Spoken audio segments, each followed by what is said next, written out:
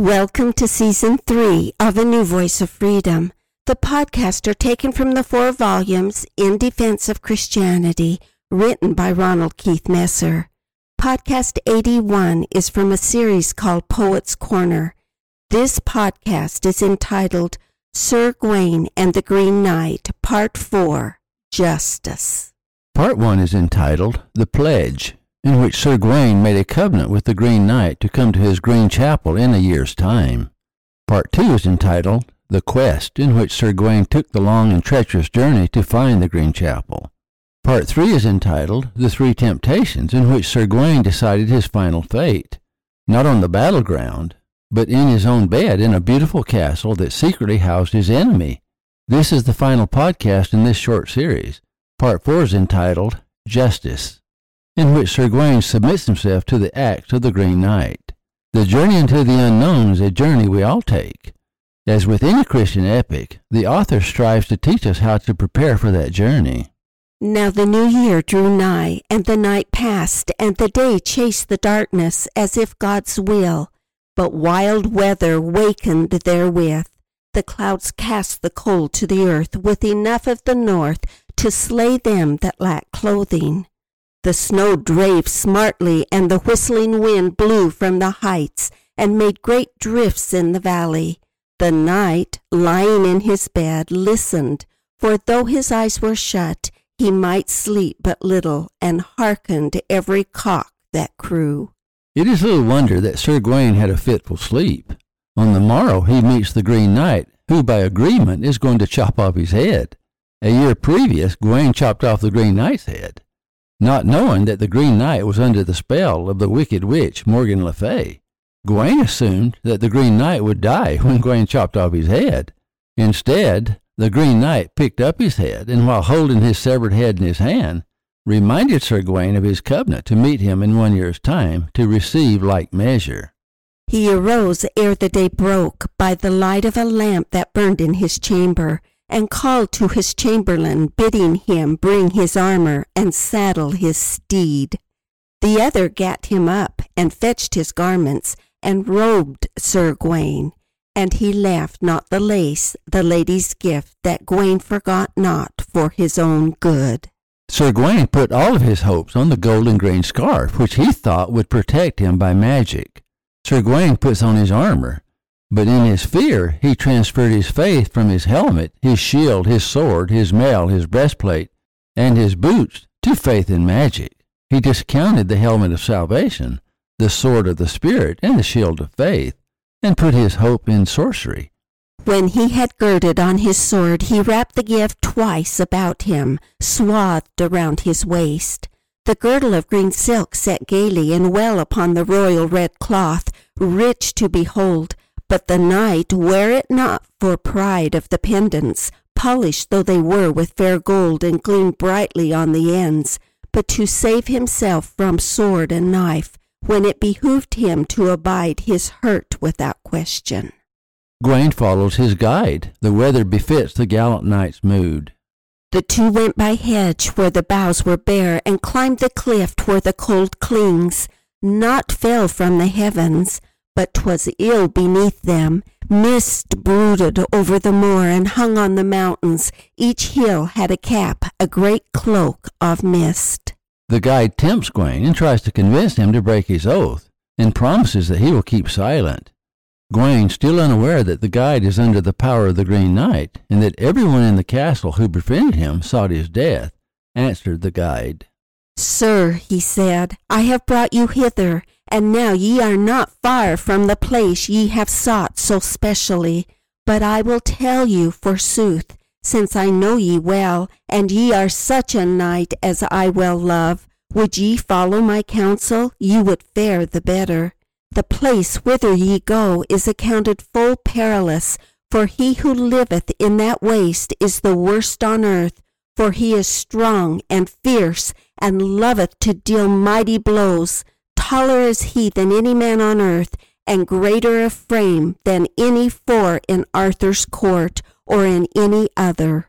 And this is his custom at the Green Chapel. There may no man pass by that place, however proud his arms, but he does him to death by force of his hand, for he is a discourteous knight, and shows no mercy. Therefore, good Sir Gawain, let the man be, and get ye away some other road. For God's sake, seek ye another land, and I will hie me home again, and I promise ye further that I will swear by God and the saints, or any other oath ye please, that I will keep counsel faithfully, and never let any wit the tale that ye fled for fear of any man. Sir Gawain, however, is bound by his oath to meet the knight, though it cost him his life. Gawain is still unaware that his greatest enemy was the Green Knight's wife, who sought to seduce him while the Green Knight was away. He was unaware that every decision he made in the castle determined whether he lived or died. Gramercy, quoth Gawain, but ill pleased. Good fortune be his who wishes me good, and that thou wouldst keep faith with me I will believe. But didst thou keep it never so truly, and I passed here and fled for fear, as thou sayest, then were I a coward knight, and might not be held guiltless.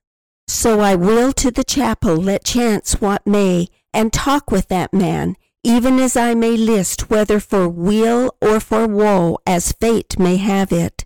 Fierce though he may be in fight, yet God knoweth well how to save his servants. The guide, who does not share Gawain's nobility, answers, Well, quoth the other, now that ye have said so much that ye will take your own harm on yourself, and ye be pleased to lose your life, I will neither let nor keep ye. Now fare ye well, noble Gawain. For all the gold on earth I would not go with ye, nor bear ye fellowship one step further. Though Gawain lacks wisdom, he does not lack courage.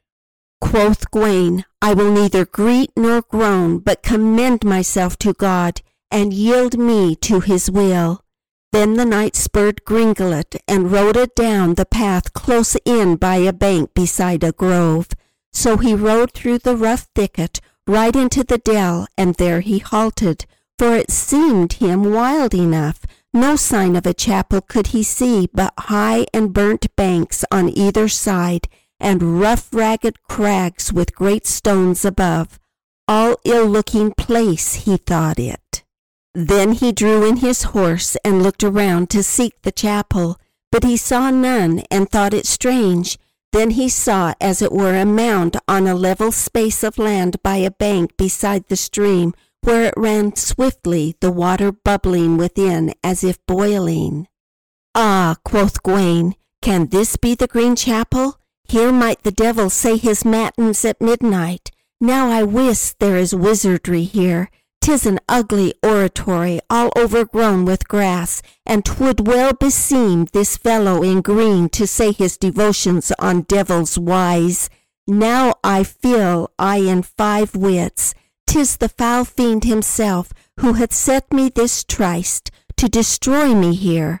This is a chapel of mischance. Ill luck betide it. 'Tis the cruelest kirk that ever I came in. Gawain could still avoid the Green Knight's axe, for he saw it was the devil's own lair. But Gawain was a true knight, and though none but himself would know, he refused to break his covenant. Helmet on head and lance in hand, he came up to the rough dwelling, when he heard over a high hill beyond the brook, as it were in a bank, a wondrous fierce noise that rang in the cliff as if it would cleave asunder. 'Twas as if one ground a scythe on a grindstone. It whirled and wetted like water on a mill-wheel, and rushed and rang terrible to hear. By God, quoth Gawain, I trow that gear is preparing for the knight who will meet me here.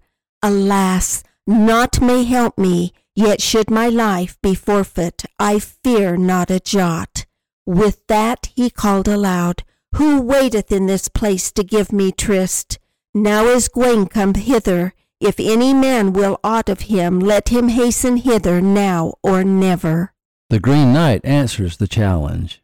Stay, quoth one on the bank above his head, and ye shall speedily have that which I promised ye.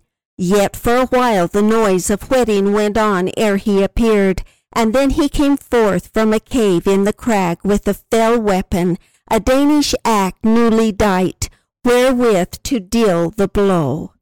An evil head it had, 4 feet large, no less, sharply ground, and bound to the handle by the lace that gleamed brightly.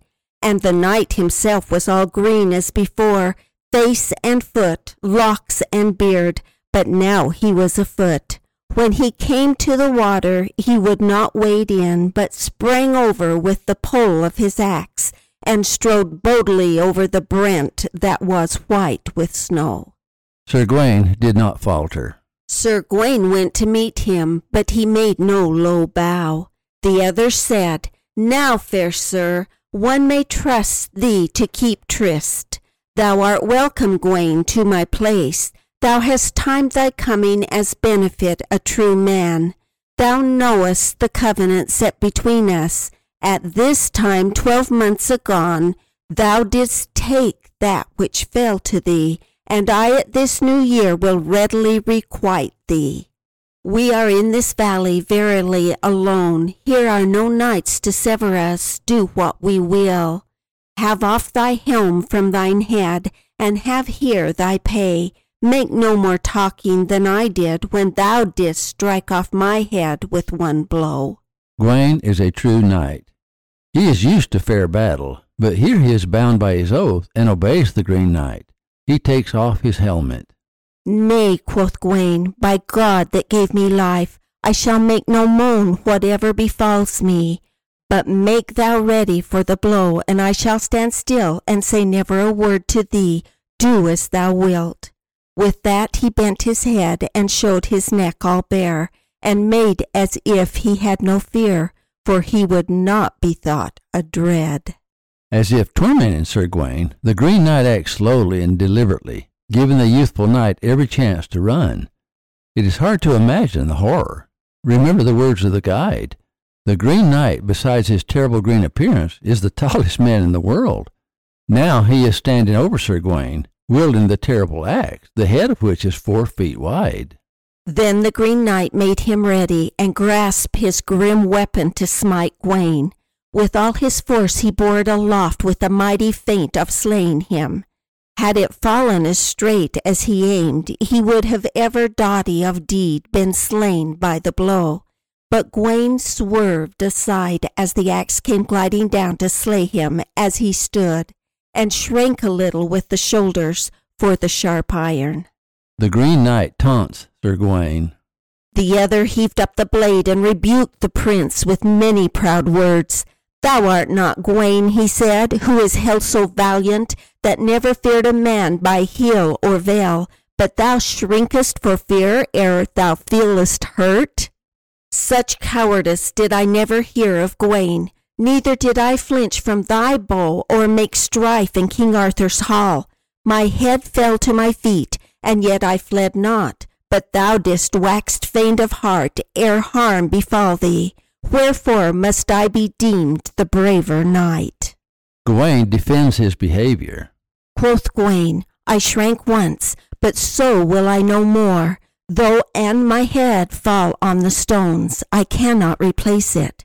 But haste, Sir Knight, by thy faith, and bring me to the point. Deal me my destiny, and do it out of hand, for I will stand thee a stroke, and move no more, till thine axe have hit me, my troth on it. The Green Knight does not hesitate, but as if further taunting Gawain, the Green Knight feigns a blow. Have at thee then, quoth the other, and heaved aloft the axe with fierce mien, as if he were mad. He struck at him fiercely, but wounded him not, withholding his hand ere it might strike him. True to his word, Gawain stood steady. Gawain abode the strike, and flinched in no limb, but stood still as a stone or the stump of a tree that is fast rooted in the rocky ground with 100 roots. The Green Knight says an odd thing, as if he greatly respected Sir Gawain. Then spake gaily the man in green, So now thou hast thine heart whole, it behooves me to smite. Hold aside thy hood that Arthur gave thee, and keep thy neck thus bent, lest it cover it again. Sir Gawain, however, is not amused. Then Gawain said angrily, Why talk on thus? Thou dost threaten too long. I hope thy heart misgives thee. The Green Knight answers in kind. He lifted the axe lightly and let it fall with the edge on the blade on the bare neck. Though he struck swiftly, it hurt him no more than on the other side where it severed the skin. The sharp blade cut into the flesh so that the blood ran over his shoulder to the ground. Gawain erroneously assumed that the Green Knight had missed. That freed him from his oath. And when the knight saw the blood staining the snow, he sprang forth swift-footed, more than a spear's length, seized his helmet and set it on his head, cast his shield over his shoulders, drew out his bright sword, and spake boldly. Never since he was born was he half so blithe. Sir Gawain said, Stop, Sir Knight, bid me no more blows. I have stood a stroke here without flinching, and if thou give me another, I shall requite thee, and give thee as good again. By the covenant made betwixt us in Arthur's hall, but one blow falls to me here. Halt, therefore. The Green Knight's demeanor changed. Then the Green Knight drew off from him and leaned on his axe, settling the shaft on the ground, and looking on Gawain as he stood all armed and faced him fearlessly. At heart it pleased him well. The Green Knight speaks kindly. Then he spake merrily in a loud voice, and said to the knight, Behold, sir, be not so fierce. No man here hath done thee wrong, nor will do, save by covenant, as we made at Arthur's court. I promised thee a blow, and thou hast it. Behold thyself well paid. I release thee of all other claims. If I had been so minded, I might perchance have given thee a rougher buffet. First I menaced thee with a feigned one, and hurt thee not for the covenant that was made in the first night, and which thou didst hold truly. All the gain didst thou give me as a true man should. The other feigned I proffered thee for the morrow. My fair wife's kissed thee, and thou didst give me her kisses. For both days I gave thee 2 blows without scathe. 2 men, 2 return. But the third time thou didst fail, and therefore hast thou that blow. For 'tis my weed that wearest, that same woven girdle, my own wife wrought it, that do I wot, forsooth. Now know I well thy kisses and thy conversation, and the wooing of my wife, for 'twas mine own doing. I sent her to try thee, and in sooth I think that thou art the most faultless knight that ever trode earth. As a pearl among white peas is of more worth than they, so is Gawain, I faith, by other knights. But thou didst lack a little, Sir Knight, and was wanting in loyalty, yet that was for no evil work, nor for wooing neither, but because thou lovest thy life. Therefore I blame thee the less. Finally, Gawain gets it. Everything's revealed. Never had he before suspected that his battle was against evil and not against the Green Knight. Had he committed adultery with the Green Knight's wife, the axe would have severed his head, for it was a just sentence. The Green Knight's axe represented justice, but justice had no hold over Gawain except for the little white lie about the gold and green scarf, which Gawain falsely thought had magic powers. He discovered virtue and faith in God was the greater armor. Indeed, he understood the words of Paul. Put on the whole armor of God, that we may be able to stand against the wiles of the devil. For we wrestle not against flesh and blood, but against principalities, against powers, against the rulers of the darkness of this world, against spiritual wickedness in high places. Wherefore, take unto you the whole armor of God, that ye may be able to withstand in the evil day, and having done all, to stand. Stand therefore, having your loins girt about with truth, and having on the breastplate of righteousness, and your feet shod with the preparation of the gospel of peace. Above all, taking the shield of faith, wherewith ye shall be able to quench all the fiery darts of the wicked.